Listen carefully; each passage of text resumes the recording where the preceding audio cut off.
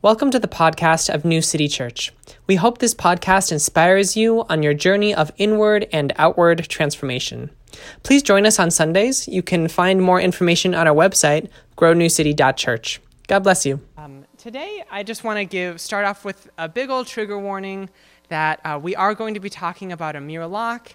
And I know that this topic can be really difficult, especially for folks of the New City community, least of which because we are walking distance from George Floyd Square and a lot of the residual trauma from the uprising was 2020.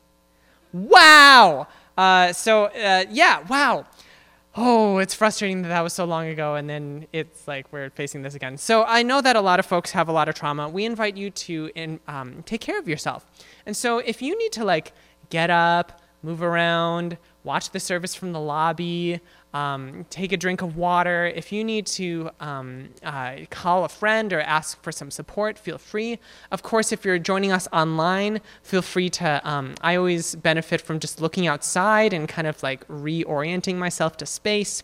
If you're just noticing some things coming up, it's okay to take care of your body, and it's okay to pause as we're engaging in this difficult conversation. Amen? Yes. We are in the middle of this prayer sermon series where we are inviting our community to pray every day. If you don't have a daily prayer sticker chart, they are available on the back table. And if you're one of our distance folks, we can also mail you one. We're challenging our community to pray every day. And gosh, isn't it true that a rhythm like daily prayer is more important when times are getting so tough and not less important? I know that it's when you're in survival mode, or when you feel like you're so discouraged, or you have such a heavy weight on you, when your weeks are so hard, I know that sometimes it's hard to remember to pray.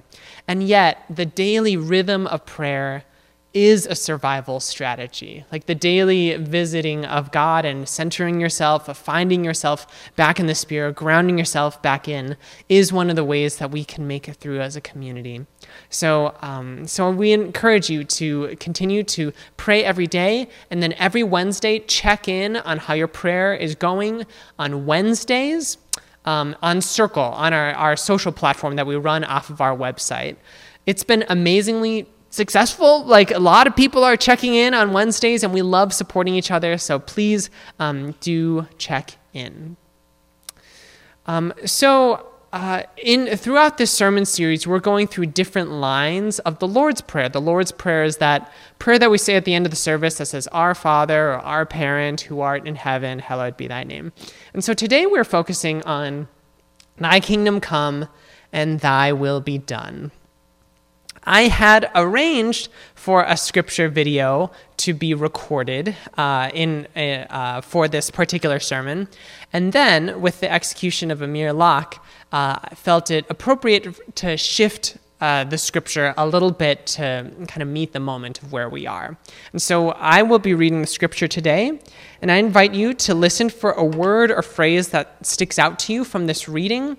If you're if you're live streaming with us, then you can type that word or phrase in the chat, and then there will also be a time, if you're on site with us, to name that out loud. So this is Psalm 3. And if you're following along on your worship companion, you can write down the scripture of the day on Psalm 3. Hear this word. Lord, I have so many enemies. So many are standing against me. So many are talking about me. Even God won't help him. But you, Lord, are my shield. You are my glory. You are the one who restores me. I cry out loud to the Lord, and he answers me from his holy mountain. I lie down, sleep, and wake up, because the Lord helps me. I won't be afraid of thousands of people surrounding me on all sides. Stand up, Lord. Save me, my God. In fact, hit all my enemies on the jaw. Shatter the teeth of the wicked. Rescue comes from the Lord. May your blessing be on your people. And so here that psalm is, and we're just going to read through it one more time so you can really start to internalize this text. Psalm 3. Lord, I have so many enemies. So many are standing against me. So many are talking about me. Even God won't help him. But you, Lord, are my shield. You are my glory. You are the one who restores me. I cry out loud to the Lord, and he answers me from his holy mountain. I lie down, sleep, and wake up because the Lord helps me. I won't be afraid of thousands of people surrounding me on all sides. Stand up, Lord. Save me, my God. In fact, hit all my enemies on the jaw. Shatter the teeth of the wicked. Rescue comes from the Lord. May your blessing be on your people. So for the on-site community, is there a word or phrase that's sticking out to you from this scripture? You can call it out loud. Restore. Restore. Yeah. Rescue comes from the Lord.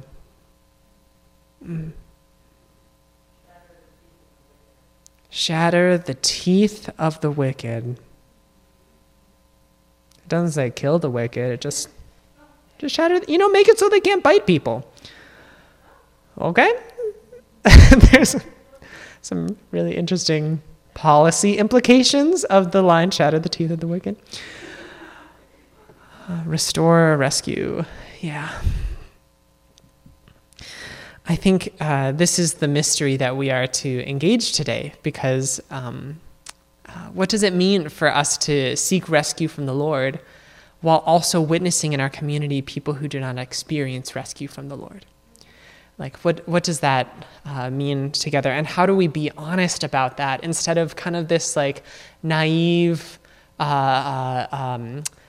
lyrical, spiritualistic church posture of like, well, my rescue comes from the Lord, and that means we have no responsibility for each other through policy or through the public. Like, how do we actually give our faith teeth that doesn't get shattered? So I think the way to summarize that question is, what happens when your enemies don't knock? What happens when your enemies don't knock? What does prayer mean for people who are in situations of ambush, in like we're seeing posted on social media, feeling like they're being led to extinction? What does prayer life mean for folks, like Howard Thurman says, for folks whose backs are against the wall? And if prayer does not matter to the folks whose backs are against the wall, then prayer does not matter. If the gospel doesn't matter to people whose backs are against the wall, then the gospel doesn't matter.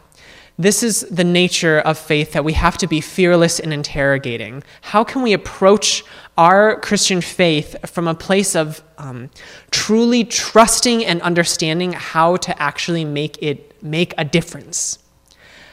How to make a difference for people whose enemies don't knock.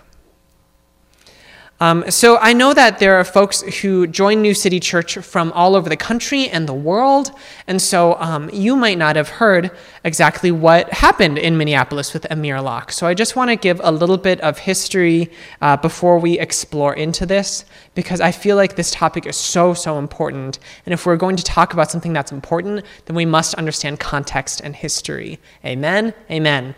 So, I don't know if, for the folks who did live in Minneapolis, did y'all get like a very slick, glossy mailer or several during the last election from Jacob Fry? Did any of you get like some of those mailings? And so here's Jacob Fry on the right. And, these mailings had these arguments of why you should elect Jacob Fry. And, Jacob Fry was running against several candidates who were like legitimately campaigning against police brutality and were looking for a lot more of a revolution of the police department than reform of the police department. And so because those candidates were running, it kind of shifted the entire conversation left. And so Jacob Frye, who does believe in police reform, does not believe in defunding the police or, a radical change in police policy, sent out, his accomplishments, like any politician would, his accomplishments of the past term. And one of the things that he boasted about in this literature was that he banned no-knock warrants, that one of the things that he accomplished during his first term was that he banned no-knock warrants. This was like one of the laurels that he flaunted as he was seeking re-election, and it was successful because Jacob Frye was indeed re-elected. Of course, this policy for no-knock warrants arose in April of 2021, and that was following the mistaken pre-dawn raid of Bianca Mathias's home I think she was in Coon Rapids. So basically, Minneapolis ordered the raid of Bianca Mathias's home. However, they were looking for someone. They weren't looking for Bianca Mathias. They were looking for someone else, and they had the address wrong. And so, pre-dawn, this SWAT team kicks open the door and holds Bianca and her 12-year-old daughter at gunpoint. And it's the wrong address. It's just plainly the wrong address. The person that they were looking for hadn't lived at that address for 10 months. And so following that huge botch, which Jacob Frye, to his credit, did admit, this was really bad, y'all. He banned no-knock warrants because things like that happen. And of course, most significantly, Breonna Taylor died during a botched no-knock warrant in Kentucky, and that was kind of a crystallization of something that's been going on silently around our country for a really long time, of the fearful and terrorizing experience of having a group of armed people come into your home unannounced with guns and lights.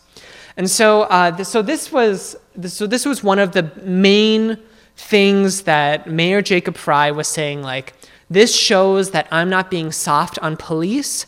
This is the evidence that I'm actually going to lead us into a different situation, that our future of justice is going to be different if you re-elect me. And whereas the other candidates were advocating for more drastic measures. And then, of course, on the ballot, there was also question 2 about establishing an Office of Public Safety, and so which failed. So this was kind of the golden thread of that we were holding on to as a city, saying okay, well, maybe this is what is going to lead to change. Fast forward to February of this year, and the St. Paul Police Department was looking for some suspects in a homicide case.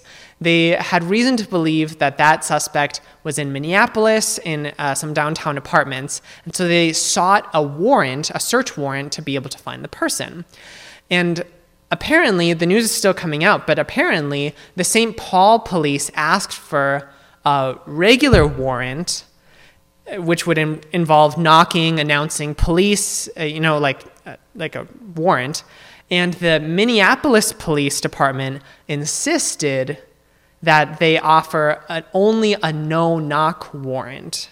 And so this kind of reveals underlying practice where, because, during Frye's whole ban of this, there was a footnote that said, no-knock warrants could still be issued if there was I think the phrase was an exigent threat, meaning if there was a hostage situation, then they wouldn't knock and announce themselves. But it was kind of trying to be a very extreme situation. And so these warrants were still being filed, still being signed. And so the Minneapolis Police Department apparently insisted that the St. Paul police receive a no-knock warrant, despite the fact that no-knock warrants are associated with unjust deaths of civilians. Furthermore, Did y'all hear this? The judge who signed the no-knock warrant was the same judge who founded Officer Chauvin guilty in the Chauvin trial last year.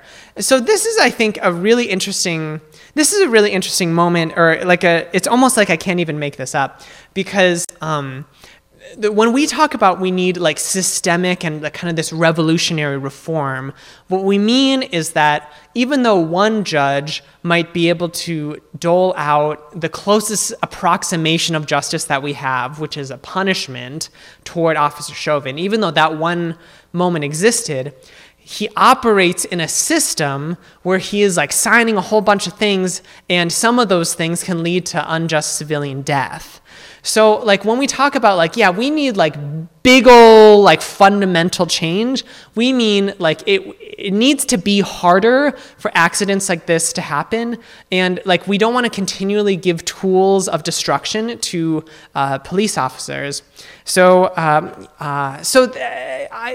this went on. And so the Minneapolis SWAT team, the body cam footage is released. The Minneapolis SWAT team used a key to enter into Amir Locke's cousin's house. Amir Locke was not listed in the warrant. He was sleeping on a couch with a blanket over him, or a comforter. Ironically, a comforter. And he... it's before dawn. He was a day worker. He worked the night shift, and so he was a day sleeper, his family tells us. And they come, the SWAT team, each member of the SWAT team is yelling something different. And so Amir Locke, who has a conceal and carry permit, who legally can carry a gun, had a gun, and he held it out, and that is when he was shot twice in the chest and once in the wrist. And he died a couple minutes later at HCMC. And the whole from the entry in the apartment to Amir Locke getting shot was a span of 9 seconds. Let's just hold silence for 9 seconds to feel how short that is. This is what 9 seconds feels like.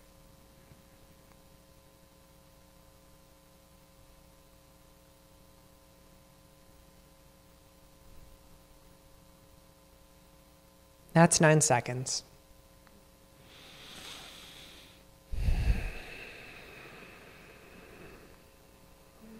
And so what does it mean to pray? What does it mean for rescue from the Lord to happen for Amir Locke?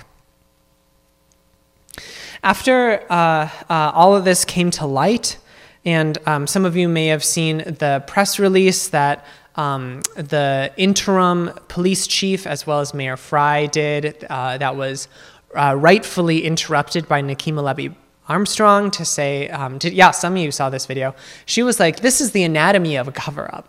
This is the anatomy of a cover-up," was her line. And she was saying,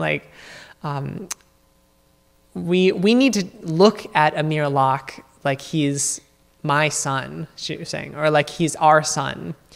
And if he is our child, then how are we so blasé and okay about normalizing the execution of this?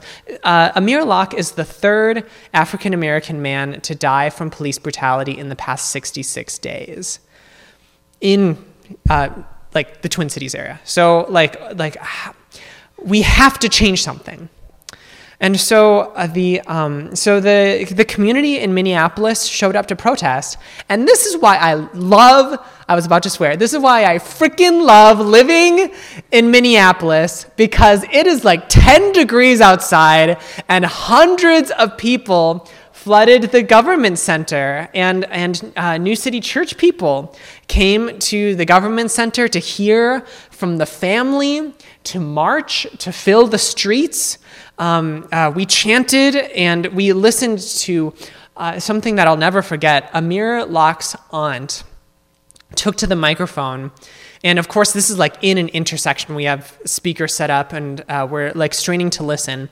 And Amir Locke's aunt said, this is a spiritual concern. Like, this is not just about words and things up here. This is a spiritual problem.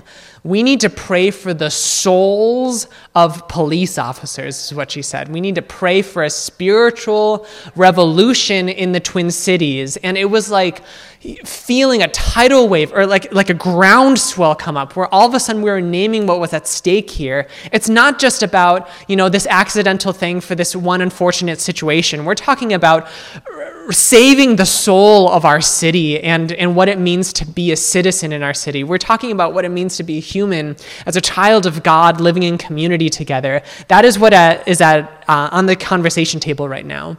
And she named that so powerfully. Everyone just exploded in cheers and in applause when she was naming, like, this is spiritual. And I think that if we are to take Amir Locke's aunt seriously, then we must address problems of public safety, not only through policy, which obviously needs to happen, through leadership and through a reimagination of what it means to belong together, but also by spiritually changing ourselves. Like, we, on a fundamental, deep, human way, need to learn how to hold each other differently than what we have been given in this American context. Like, we need to fundamentally reimagine what it means to be a human, and by doing so, what it means to be in community. Fundamentally reimagine, fundamentally remember. And so that's why we pray, by the way. This is why we worship, because that type of transformation rarely happens in a flash of lightning. It's more like trickling water over the course of many, many years. It's more like every day we attend to our souls and try to listen in a little bit more. Like, God, how might I be part of the world that you are bringing? How might I be part of a society where this doesn't happen anymore? Show me your way, God. Show me your way. And sometimes it's a light bulb, and sometimes it's more like a slowly rising dawn where you can't even see the increments of light changing, but through spiritual practice, you're illuminating yourself. So, and I felt that in this march, by the way. This is the first precinct downtown. As we were chanting, even just something as fundamental as yelling in public, in community together, like something about creating vibrational force in your body and then letting that emanate out in concert with other people was a spiritual experience. And it makes me think of, I've been reading this book in preparation for this sermon series, Joy Unspeakable, Contemplative Practices of the Black Church. And Barbara A. Holmes just does an amazing job of outlining what contemplation looks like in the Black experience in America, starting from the transatlantic slave trade all the way to Barack Obama. And she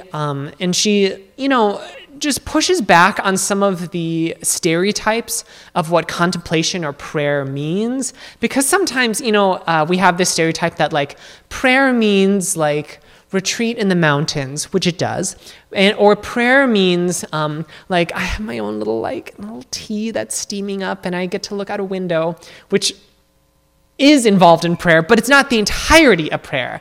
Barbara Holmes makes a case that prayer is also like any time that your soul is reaching out to a God who is reaching back to us. And like that happens not only when we're feeling very settled and calm and silent, but also when we're experiencing really extreme situations. She quoted someone who, an enslaved person from Africa who wrote down his experience when he was saying, "The only comfort we had was in being in one another's arms that night and bathing each other with our tears." That's Olaudah Equiano from the 1700s. And she quotes him saying, like, that is also contemplation, that deep well of grief where it's like so overwhelming that your whole body is consumed with this, that a deep experience of fear when your enemy isn't knocking, that just kind of grips your whole being, that is also a contemplative moment. And so she uses the phrase, which I love, crisis contemplation. There is a type of prayer that exists that isn't just about, retreating and taking time for yourself, which is important, but there's a different type of prayer that we have to name as prayer if we are to understand prayer, which is crisis contemplation, the kind of prayer life that comes when your whole body is consumed with such intense emotions that your soul can't help but reach out to God. For that moment of clarity where you realize that perhaps the world that we see around us is not the only help that we can draw on, and that something inside of you elevates, calls out to a God who has been waiting and listening for us the whole time. That's what crisis contemplation is. Man, there are some folks here who work in healthcare, and I just want to name like hospitals and crisis contemplation. Like if you have been in a hospital, you know what crisis contemplation is about. Like there's a certain physical way that our body overrides our thinking mind to pray to God when we're so consumed with this. And that's what crisis contemplation is. If we don't understand that experience is also prayer, then we won't understand what it means to be human. Because if we think that being spiritual is just about kind of removing yourself and kind of elevating yourself, extracting yourself, lifting yourself up on a cloud, then we won't understand how we're actually supposed to be engaging our society in a real way. If God can't meet us while our back is against the wall, then that's not a very good God. And so, like, crisis contemplation helps us to understand that God is with us during crises, though God's presence with us doesn't necessarily mean that the outcome that happens is the outcome that we want. And this is part of the mystery. This is part of the divine accompaniment of God. And we start to understand that a little bit more when we understand crisis contemplation. And so when we look at the Lord's Prayer, our line of the Lord's Prayer for the day is, "Thy kingdom come, thy will be done." Usually that is seen as, do I have a slide for this? Yeah, so usually thy kingdom come is seen as an acquiescence, or it's kind of like we pray thy kingdom come because we're saying, I'm not building my kingdom, I'm beckoning in your kingdom. And so usually it's seen in that dynamic where it's like, I'm handing to you the things that I'm trying to over control because I trust in you. And that is a very, very valuable read of this line. But given our current context and given the week we have, I wonder if it wouldn't be helpful to understand thy kingdom come from a place of crisis contemplation. Meaning, what if it was not just thy kingdom come like, okay, God, I'm offering to you what is yours, but rather thy kingdom come like, oh my gosh, something terrible has happened, God, and I'm praying that your kingdom come because what I'm seeing around me ain't it. Like this cannot be our resting place. What if thy kingdom come was fueled by the burning embers of the dissatisfaction of looking at our society in its broken, oppressive state and realizing that like God, the world that God desires is different from our current reality. And so we're saying thy kingdom come in the same way that we're saying like, we got to switch this out. We got to swipe left on this injustice that's happening in our society because there's another world that God is beckoning, and it's like, oh my gosh, it can't come soon enough. It can't arrive soon enough. God, thy kingdom come. Please, God, thy kingdom come. And how can we learn about the nature of the kingdom of God? Well, of course, I think, I'm a good Methodist, so I believe in the Wesleyan quadrilateral. Our experience is important, our reason is important, our tradition and our spiritual ancestors are important. But I also believe that the scripture, the Bible, tells us a lot about what we can expect from the kingdom of God. And so we have this line from Romans that says that God's kingdom isn't about eating food and drinking. He was talking about some purity culture laws. But about righteousness, peace, and joy in the Holy Spirit. And so do you get what is happening here? He's saying, like, instead of just looking at like this regulation of like, oh, did I get it right? Did I get it wrong? Oh my gosh, what is this about?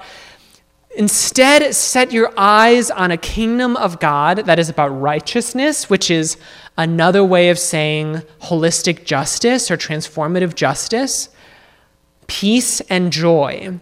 And Paul, who wrote Romans, is saying, like, if you don't have a deep and abiding hunger for a world that is righteous, peaceful, and joyful, then you're not spending enough time downtown and on the streets. Paul is like, we need to cultivate a certain dissatisfaction with the status quo, a certain dissatisfaction with how things are going, because that is how we will locate our desire for the kingdom of God. When we say thy kingdom come, it's like the same energy that we had outside of the first precinct yesterday in the protest. Like, we know that a different world is possible, so let's get there, folks. Like, let's run.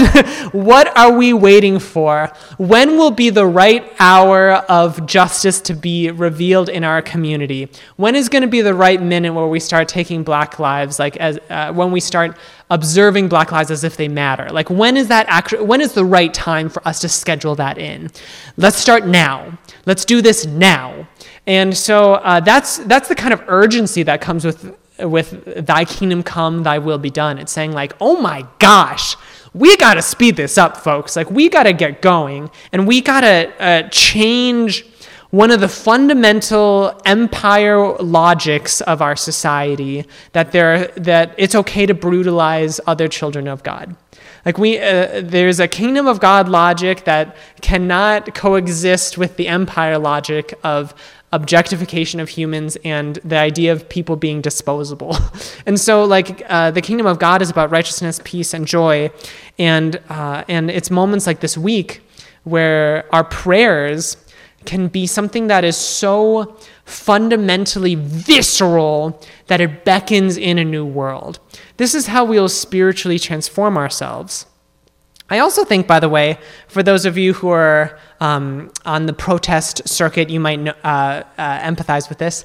People kind of get, like, addicted to protesting, or people kind of get like really like engaged in the action. And I believe it's because something is evoked within, something spiritually is shifted that is like, oh, a new world might actually be possible, that it keeps bringing people back. Like, oh my gosh, I actually like this. And so, by the way, if you've never experienced a protest, not that you should ever go to a protest simply for personal reasons. Like, it's not like a eat, love, pray protest thing, but it's like, just when you're at a protest, yeah, you like that? When you're at a protest, like, we're here for community, but community also involves you. And so just observe, like, what happens, because when we can start to recognize the shift, this is why I ask you to notice how God moved in your life 3 times this week.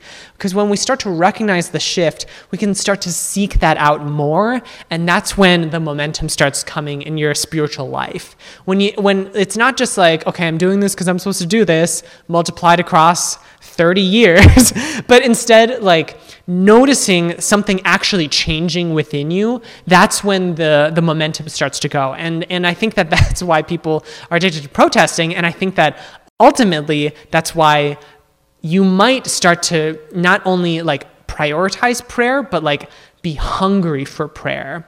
The opportunity for prayer life is for you to, like, not just kind of, like, you know, say a rote thing or fold your hands or do a certain thing. It's to create the circumstances for you to encounter God in such a way that something changes within you, even slightly, even, like, you know, just a shade or just 1 degree.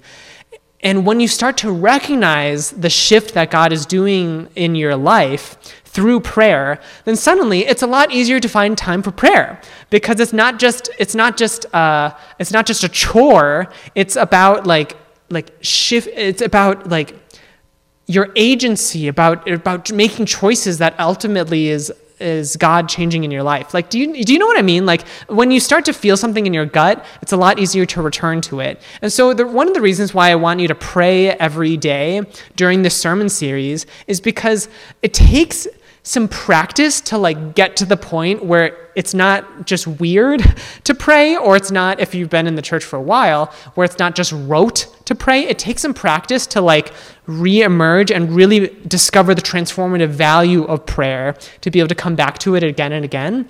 And that usually is benefited by something of a cadence, of a routine, of a rhythm. If your body can start to trust, like, yep, this is what's going to happen every day, then you can kind of get out of your head and start to shift into an awareness of what's happening in your soul. And so that's why we're praying every day. And ultimately, we're asking God with a certain amount of urgency, thy kingdom come, God, thy kingdom come.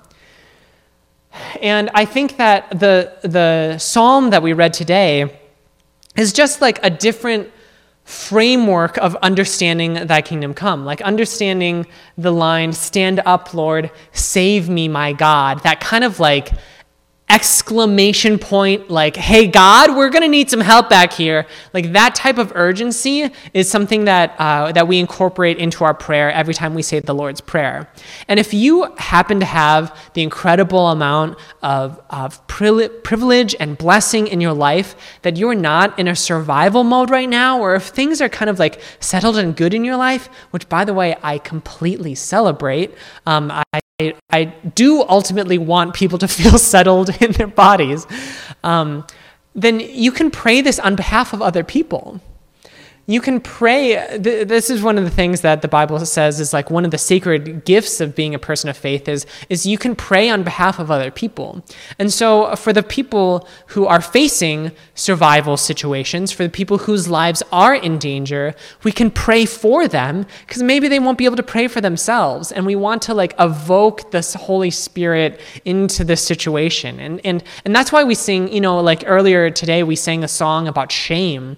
And maybe you're in a spot in your life where you're not wrestling with that much shame, but someone is. And when we sing out loud these songs, or when we pray these prayers, we're trying to even out the emotional burden of our society.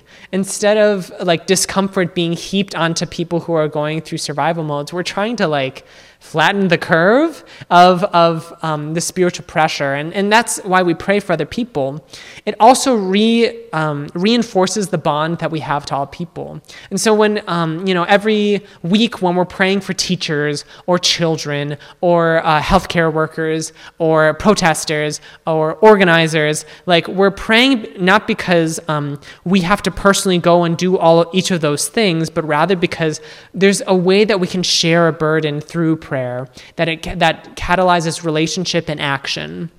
That's how you know prayer is working, when it catalyzes relationship and action.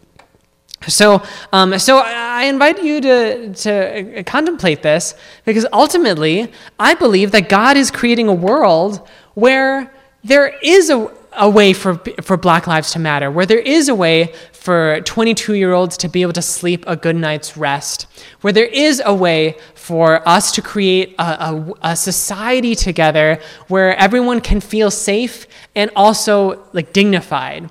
I believe that this is possible because God has shown it to me through prayer, as God has shown the past 2,000 years of praying Christians that this is possible. And that's why we keep working for this, not because it's a dream, but because it's an imminent reality that we participate in.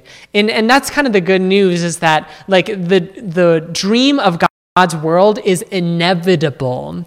We know how this story ends. We know the end of the book is that God is going to make all things right. And so we get up in the morning, protest, work, create relationships and community. We work on our own healing. We establish meaningful rest. We do all that self-care that it seems like a bother. We do what we need to slowly birth a new world into existence. That's what is required, and it is nothing less than a spiritual transformation, a spiritual shift. That is what we are here for today. Amen.